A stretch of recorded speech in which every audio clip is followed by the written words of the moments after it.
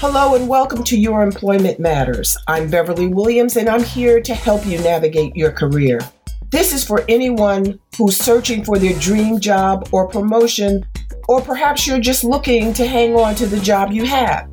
Today's work environments are multi-generational, multi-religious, multinational, multiracial, and multi-gender identity. Add market disruptors like Amazon and Lyft, along with the addition of AI, and it's easy to see why finding and keeping a job is such a challenge. Employment success and even employment survival depend on your ability to adapt. That's why my goal for this 30-minute podcast is to first advocate embracing change and differences, and second, to encourage you to proactively assume responsibility for your career. Get your work week off to a good start by listening to Your Employment Matters every Monday. Find out how to own your career and get the best practices for making your employment matter. Today we're going to talk about background checks and criminal records. Employers use the information provided on employment applications to conduct background checks. Applicants for positions that involve access to confidential or sensitive data may be required to provide additional information, or they may be asked to complete another document or to otherwise supplement the information they've already provided. Avoid unnecessary questions by making sure that additional information provided is consistent with previously submitted information. The Equal Employment Opportunity Commission, known as the EEOC, seeks to ensure that arrest or conviction records are not used in a discriminatory way and requires that employers defend adverse employment actions because of criminal convictions. Additionally, ban the box or other fair chance laws are policies requiring employers to remove criminal history questions from employment applications. They have been enacted in at least 35 states, the District of Columbia, and over 150 cities and counties. Until these laws were passed, there was usually a question on employment applications that asked, "Have you ever been convicted of a crime?" If an applicant checked the box next to the question, answering in the affirmative, yes, many, if not most of the times, the application was tossed. Primarily covering the public sector, many ban the box laws also now apply to private sector employers. Private sector employers, this seeks to protect applicants and candidates convicted of a crime from automatic disqualification during the selection process. You need to note that in some cases, employers can inquire or check for criminal history after conducting a first interview. Others may have to wait until a job offer is extended. For example, school districts. If you're going to be hired for a job that requires you to be around young people in a school or a playground, and you have a criminal record, they're going to want to know about that sooner rather than later. Also, applicants for a sales position may need a valid driver's license. Doesn't seem like a big deal. But a background check will probably include the applicant's driving record. So it's no surprise that applicants with driving while intoxicated or driving under the influence records and or a high number of points may be bypassed for sales positions. These infractions may prevent applicants from being hired for a sales position that requires driving and could affect your automobile insurance coverage. My advice: don't consider any traffic violation minor. And never talk or text while you're on your cell phone while you're driving, because it could result in a minor violation that shows up on your background checks. Now, An employer sees your background checks and sees it's a minor or misdemeanor charge and says, well, but still, didn't follow the law. I need him to drive. I need her to drive. Why should I hire somebody that doesn't follow the rules? Don't give anybody a chance to eliminate you, and don't eliminate yourself from consideration by doing something as silly as that. My other advice, face background checks head on. If you believe for any reason that an issue will surface in your background check, prepare a well-written explanation and practice delivering it, just in case you get the opportunity to explain. If possible, hold on to the explanation until after your interview, which hopefully you aced. You may even consider submitting your explanation to the hiring manager or the HR contact before you leave. It's up to you. The person who reads your explanation, if you decide to submit it, may give you a chance to explain in person or to prove yourself on the job. If you don't do anything, the background check issue goes unanswered.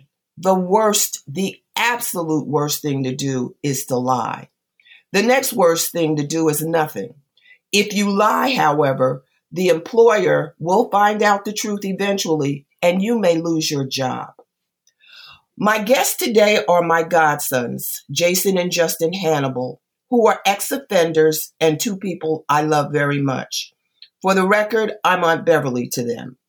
The twins, as they're known, knew better, but engaged in conduct that landed them in federal prison.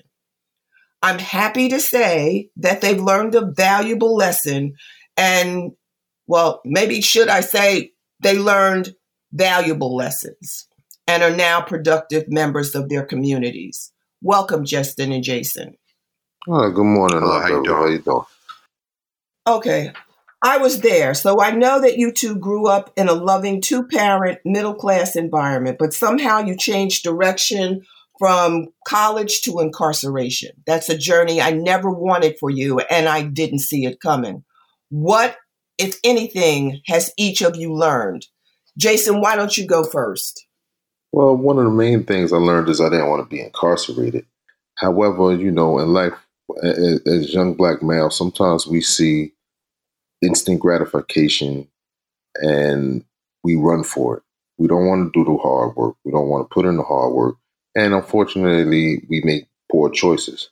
And those poor choices affect us throughout our whole entire life. You're right. It was a tough time for you and your brother and everybody who loved you. Just what do you have? What do you say? Well, what I have to say is class has nothing to do with crime.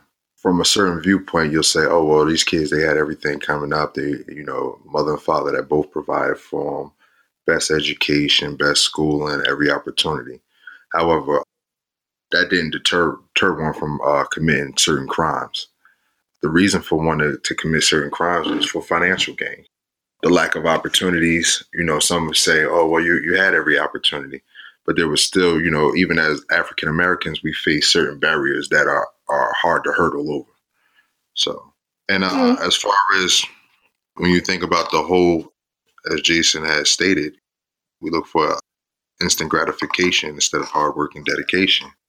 If something's so alluring to me, whereas I feel like I could get this in a week versus me working 3-4 years to get, of course we're going to take the shorter route, even though that doesn't. In hindsight is 2020. We'll sit back now like, oh, well, it wasn't worth it, and it cost me this many years of my life, and it took me away from my family. But like I said, hindsight is 2020. At that time, for example, if you have a baby and that baby's crying, that baby needs food. You can't tell me that I'm going to go work at Walmart for $300 a week to feed my baby by the time I've finished paying for transportation and get home. Now that I've usurped that money already. Crime is not just, sometimes people look at it and say, oh, well, it's people commit crimes for various different reasons. Mine was financial gain. I was going to say, because I know it wasn't because you had to feed anybody. No. But yourself. No, Oh, I mean, I'm honestly, glad you corrected that. when one goes into crime, it's a selfish act anyway. Because the people who really love you, they don't care about what you provide. As long as you're there. The people who really care about you, Exactly. they're not sitting back and saying, oh, well, you have to have the latest sneakers and you need the biggest car or you need the flyest jewelry. So when you decide to go into these realms of crime, it's a selfish nature all in itself. And it's going to affect you for the rest of your life, unfortunately. Yeah. That's true. But I'm glad to see that something positive came out of it. You know now. You might not have known before, but you definitely know now. Well, What, Yeah, if yeah. anything, pardon me? I was going to say, knowledge actually has to have implementation. Just knowing a thing, we knew before even going to prison, that selling drugs was wrong. We know before going to, before you pull a trigger, killing is wrong. But knowledge has to have implementation. Not only do you have to implement it, you have True. control of your emotion. You two didn't kill anybody. No, not at all. Okay, thank you. Just to clear the record. Okay, let me ask you this. What, if anything, would you say to young people who feel that the path you took will work for them, even if it didn't work for you? It didn't work for anyone. If you look at the track record, it has never worked. So why jump into a pit of fire and expect not to get burned? It doesn't work. The day of the Kingpin is gone. The day of the Tony Montanas are gone. And people, we didn't realize it. The people before us didn't realize it. And the people of that area really didn't realize it. It's BS, pretty much. Yeah. I'll break it down like this. In life we have games. We have finite games and we have infinite games. With a finite game, you have a metric system. You have willing participants that play, and at the end of the game, there's determined by a metric system, someone wins. Then you have infinite games where you have players who are unknowing. You have players that play voluntarily, and there's really no metric system. And long after you're gone, the game will still go on. When you look at the drug game, it's an infinite game, and there is no winner. There's no success. There's no metric system to measure. Long after you're gone, it's still going to be played. You have unwilling participants and you have willing participants. You have people that get hurt all across the board from selfish decisions. So what you have to do is you have to sit back and you say, if you think, a lot of people, they hear it and they're like, them some old niggas, they washed up. Excuse my language, but that's how they'll convey it. But at the end of the day, when you sit back and you look at, like Jason said, you look at the history. All you got to do is study the game. No one's ever won. You might have one guy that made it out and made a rap album, and but that's one in a million. Also, we have to. Education is key, and you have to aspire to want to be more and do more.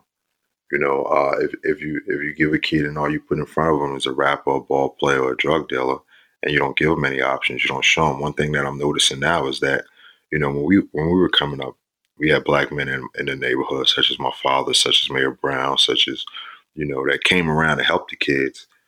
Professionals that came after their job to help. The professionals now are running back up to their neighborhoods and abandoning their inner cities, and they're leaving to raise their kids to gangbangers. They're leaving to come out and coach their kids to drug dealers so that plays a big part too. It's just not like they said, it takes a community to raise a child. It's not just a one part effort, so. No, you're absolutely right. And, one of the things. Think about when you think about it as far as, it's there's plenty of you take a young black lawyer, he's successful, he's winning cases, he's in court, he's doing corporate law, he's doing business law, he's doing these things, and after work, the first thing he does is he says, well, I'm going home to my wife and kids. His kids, they live in Livingston, so he forgot about the whole neighborhood where he came from. He never even went back to the neighborhood he came from because now he's busy raising his kid in Livingston. You know what I mean? And to some degree, he does owe where he came from, and we have to start holding the individuals responsible, but that's a whole nother subject on hand. But I think there's an opportunity there. I think there's an opportunity to mobilize people, because you're right. It takes more than a family, especially today, to raise young people successfully. And by successfully, I don't mean sending them to college. I mean making them productive, so that they can take care of themselves. They can live an independent life, crime-free. But you're right. There are only 24 hours in a day. And I know from personal experience, if you're a lawyer and you're making a lot of money, you're working a lot of hours.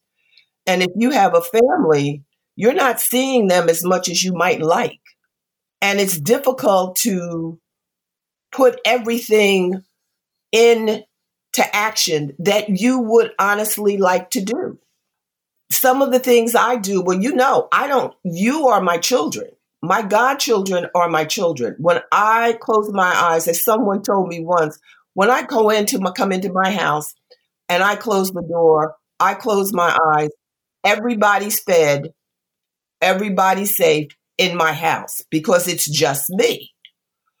But one of the things I've tried to do is to talk to young people about employment, which is one of the reasons we're doing this podcast. But you're right. And that may be an opportunity for us, the three of us, to mobilize people, to get them to create opportunities to help the communities from whence they came. And a lot of professional athletes do that. And we were, in the beginning, we talked about the box. Background check. Ban the box.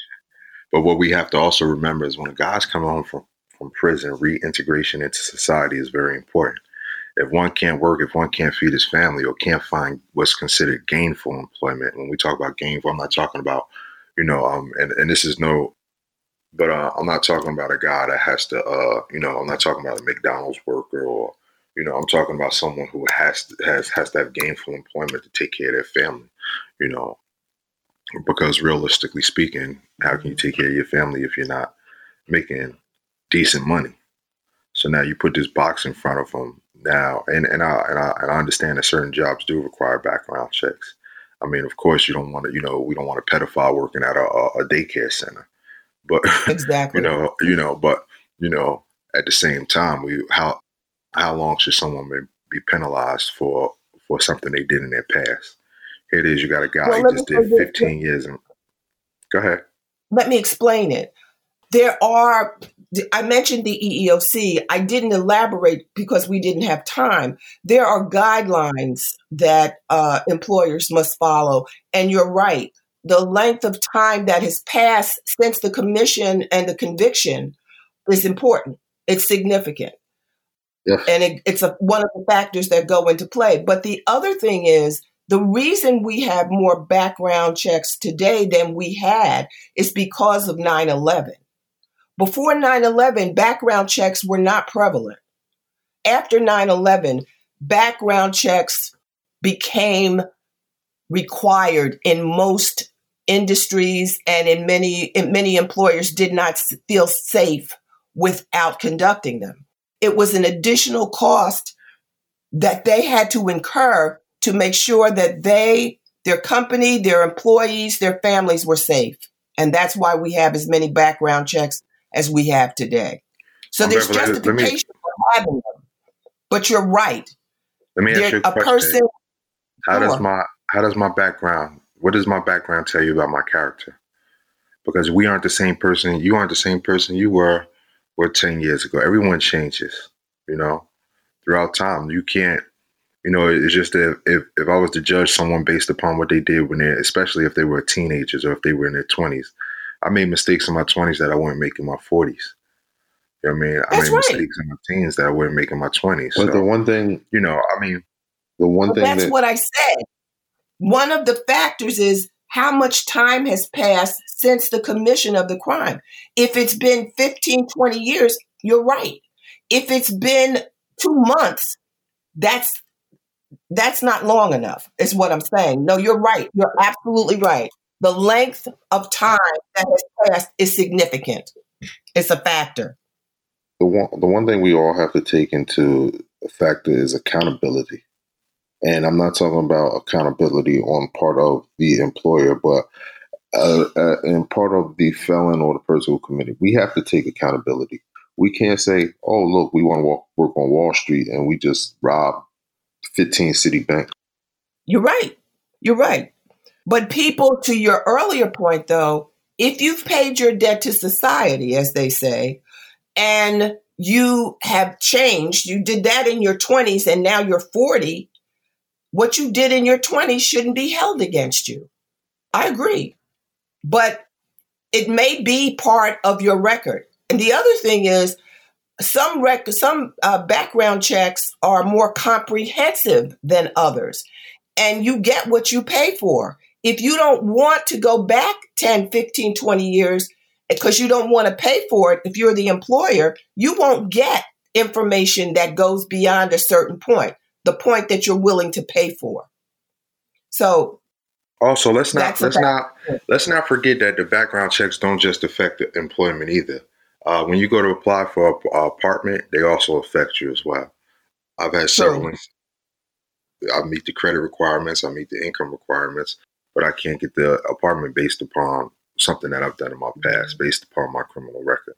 And something has to be done about that too. But, the one thing that we have to take into consideration through all of this is accountability. A lot of times we look to say, okay, this person's looking at me because of this background or this. We did do whatever they said we did.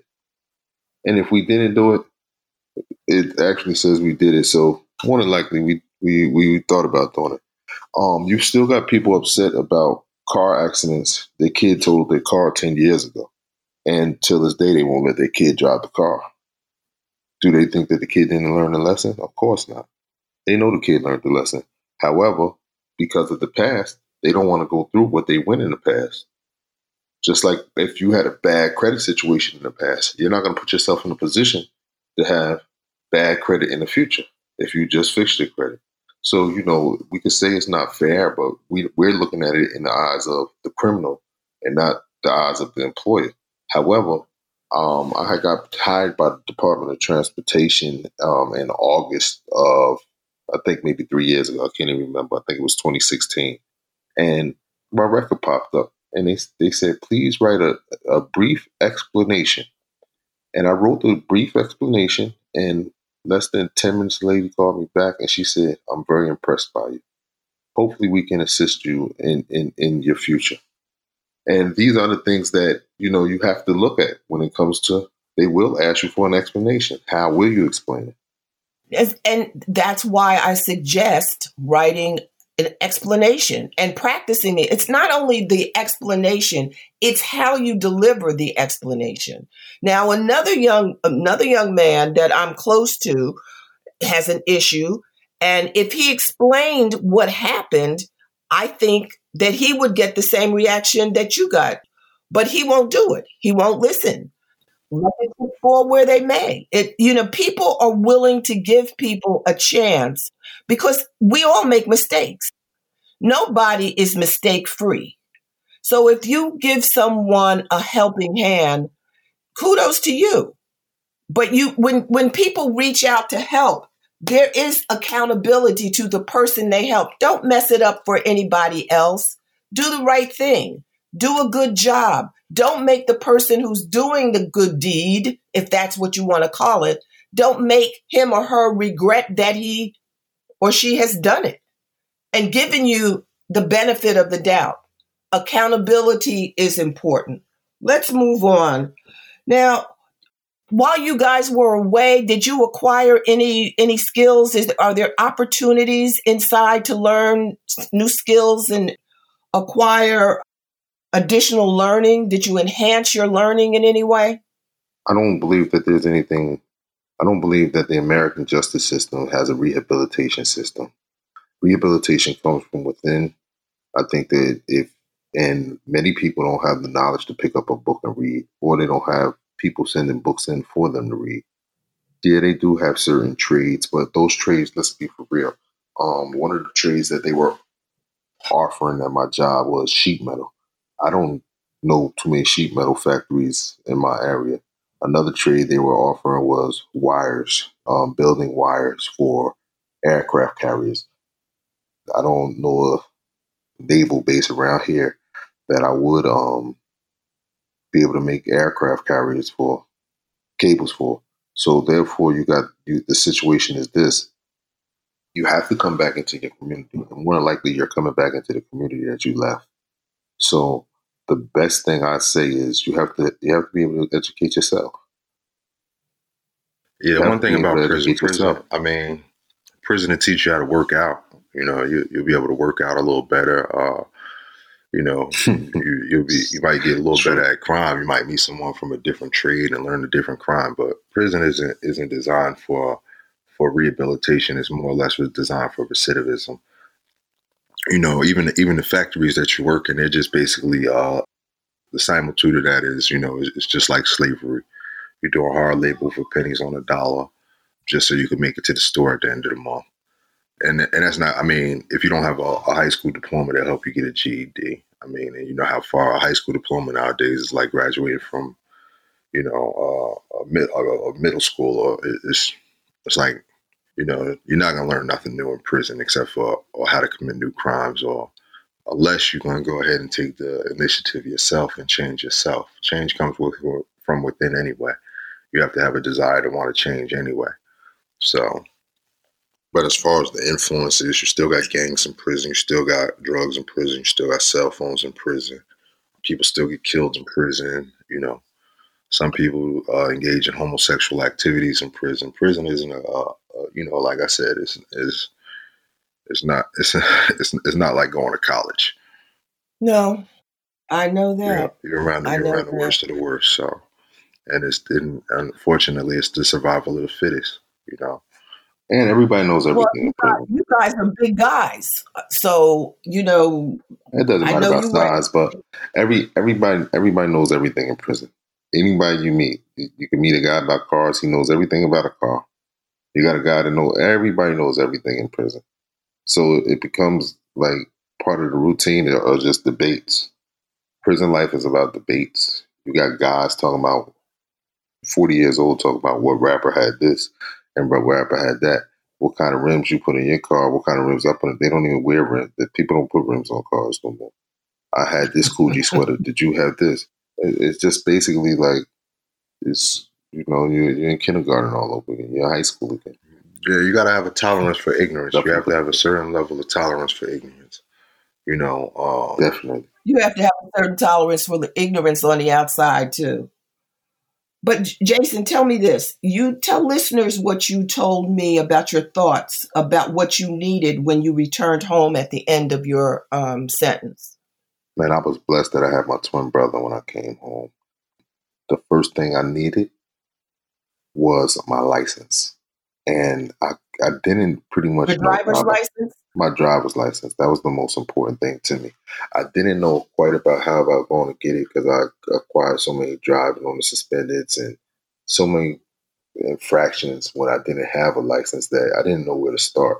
He put me with a release course. It was the acronym actually spelled release, and they were a law firm out of North New Jersey. And I went to these people. I gave them my name, my social, my address.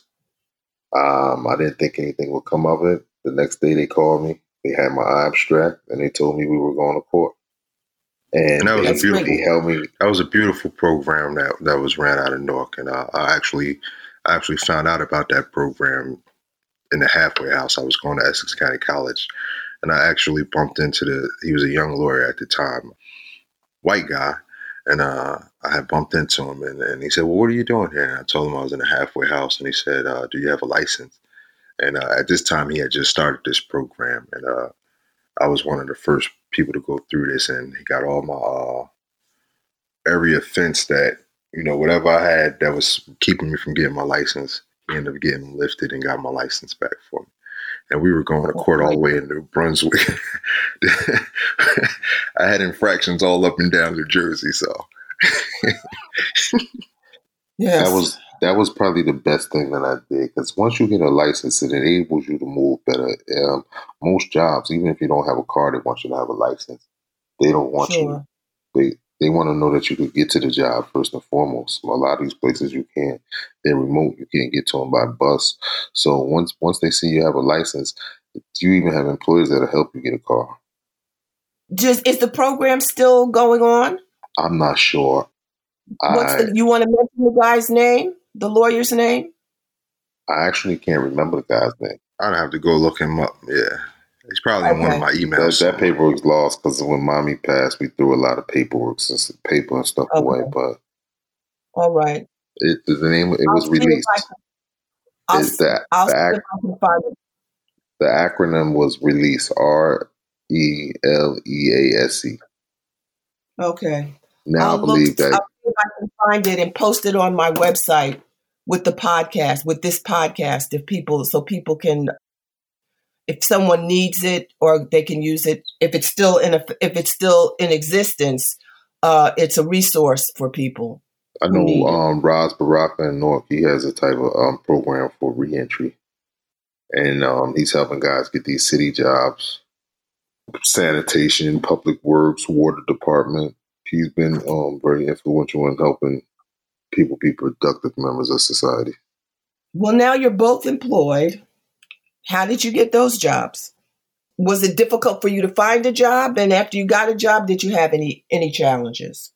Well, the first job I went through a program called Brownsville. Brownsville, it's a government grant, and they have schools all across America, but it's for remediation. So they teach you lead removal, asbestos removal. You get your OSHA certificate, and they find job placement. That I do know is still in effect. It's called Brownsville. First job I had was asbestos removal. It was right after Sandy, so we had plenty of work. It wasn't really hard to find a job. I'm gonna be honest with you. What about you, Jeff? I'm sorry. I didn't mean to interrupt you, Jason. This is not easy. You may not find a desirable job or a job that you want, but finding a job is the easy part. And I was a little coming home. It's not really about. It's not what you know, it's who you know. And it's not really about who knows you. It's who knows you. It's not who you know, it's who knows you and who's willing to help you. I had an individual that was willing to help me. Position became available. It was actually a per diem position at Newark Housing Authority. I went and started working. I became permanent, and I've been working there ever since. But like I said, it's just about, it's not really even, because you could know Bill Gates, but if he doesn't know you and if he's not willing to help you, it's of no benefit. So it's just about who's willing to help you. I went in, I had an interview, took the job, and I've been there ever since. So in that sense, I was blessed. I never even applied to go anywhere else. Well, it goes back to networking. You have to have a network that you can use. Once you get out, it's the people you know, which includes your family, your loved ones, people who know your family, maybe your teachers, a teacher that was supportive of you when you were in school. But let me just say this. Remember you fondly. I don't want to cut you off. I don't want to cut you off, but I just do have to say this. Go ahead. What people have to realize is, especially those coming home from prison, that no one owes you anything. No one's going to give you anything. Don't have a sense of entitlement. Who you may have been in a past life doesn't even matter anymore. What you used to do, it doesn't, used to bees don't make honey anymore. And so in a sense, you have to come out and you just got to be willing to work for it. I mean, anything you want, you'll eventually get. It might take a little longer, but if you just got one thing that prison will teach you is patience. So, you waited so many years to get out, and so many years, and you made all these promises to your family members of what you wouldn't do and what you were going to do differently when you get out. Now's the time to live up to it, man, because, Whereas no one owes you anything. You may owe people things. You may owe you may have had a mother that came to see you when everyone else abandoned you and that pretty arm candy left you, and when your boys didn't come see you, you might have had a mother that came and sat on a bus for hours to come see you. You owe her. You might have had a sister who, she didn't have any money, but whenever she had an extra $50 or $20 she sent to you, you owe her. You may have had a father that was sickly and came to visit you. So you owe all of them. It's not so much what people owe you, it's what you owe people. You guess always got to keep that in mind. The people who wrote you letters when no one else wrote you letters, you owe them. The people that took a chance with you and believed in you. Would it surprise you all to know that I still have the letters you wrote me? No, I still got the letters you wrote me. I mean, I have them in a box. Okay. You both have suffered tragic personal losses recently. But Jason, you're getting married this summer, and Justin, you have an adorable baby daughter. Your lives have changed and are changing dramatically. What do you see in your future now? COVID-19. Coronavirus. One of the greatest, and I'll say this is when my daughter, I was actually in the delivery room for my daughter. I actually saw her come out. I cut the cord. I was there. I didn't miss one beat. And after losing my mother and father, I was in a dark place, borderline depressed, and there's not a day that goes by that I don't think about my mother and father. And I will say this, I always say that my daughter is like a miracle, a prophecy of my mother's. 2 days prior to my mother dying, I was taking her to the dentist, and she said, "Justin, I had a dream. You had a baby girl." And I was like, "Ma, I ain't got no baby pregnant. I ain't got no kid on the way." And 9 months later, I had a baby girl. But seeing another part of you, I just look at her and I see me. I see my mother. I see my bro. I see Jason more than I see anybody. And my daughter, I had to say, she has she looks, even though we're twins, we have distinguishing marks. And there's something about her cheek structure that reminds me so much of Jason, to the fact where I say, "Hey, man, what you been coming over? You been coming to my house?" Joking. But yeah, same gene pool. But it's you see a part. I see my mother. It's the same. She laughs so much. If you want to be technical, because identical twins split one egg. So if we took a DNA test, the DNA it'll come that the baby is mine. So actually, I got a baby now. Alhamdulillah.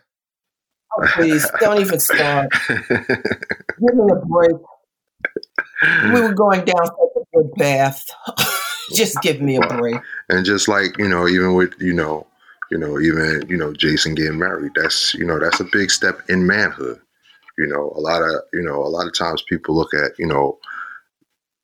"Oh man, I'm just dating this girl." Well, in life, the goal is to actually, you want to get married at some point in your life. You want to do right by the woman you with. So that's a big step as well, and it's a big responsibility as well. People don't understand that just like being in a relationship, but being in a marriage is a commitment, not just before you, but before God as well. And it's a big responsibility because men are the maintainers of women. And it's this is stated in the Quran. This is stated in the Bible that men are the maintainers of women. No woman is my father always said, if a woman want to go half, she get a roommate. You know what I mean? So a lot of times, people when you're in a relationship is 100%. You know what I mean? You got to give 100, and she has to give 100. There's no such thing as 50-50.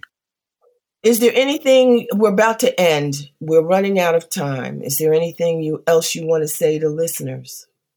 I want to say this when, I don't want to sound cliche, but once you put your mind on anything, you can do it. The only person that's holding you back is yourself. Don't be scared to try something new. The same thing that you used to do might not work for you anymore. You got to find another way to go about it, or you got to find the earth is so spacious, You got to go somewhere else where your supply is needed. I mean, the supply has to meet the demand in any business. Can't do the same thing and expect different results. Period. It's true. You can't do the same thing and expect different results. And I know they've been drilling that in your head all throughout your incarceration. But it's the truest thing. You got to refrain from being around certain people. Because certain people bring you back into dark places, and it's disguised as a bright place. It's disguised as a desirable place, but actually it's in a dark place because it's going to take you back to where you just came from. Why don't we end on that note? I want to thank you both, Jason and Justin Hannibal, for taking the time to do this podcast with me. I love you both dearly, and I'm here for you if you need me. I hope to be a part of your podcast more often. Thank you for inviting me. You will. You will. I really don't want Don't hang up. This discussion can go on forever and ever. Thanks for listening to Your Employment Matters with Beverly Williams. If you found this podcast helpful, please subscribe and leave a review. I truly appreciate your support, and that helps other listeners find the podcast. If you have a comment, question, or suggestion, you can reach me at BAWilliams@YourEmploymentMatters.com. My book, Get the Job Done, is available on Amazon.com and BarnesandNoble.com. Please join me again next week. Until then, remember to embrace change and differences.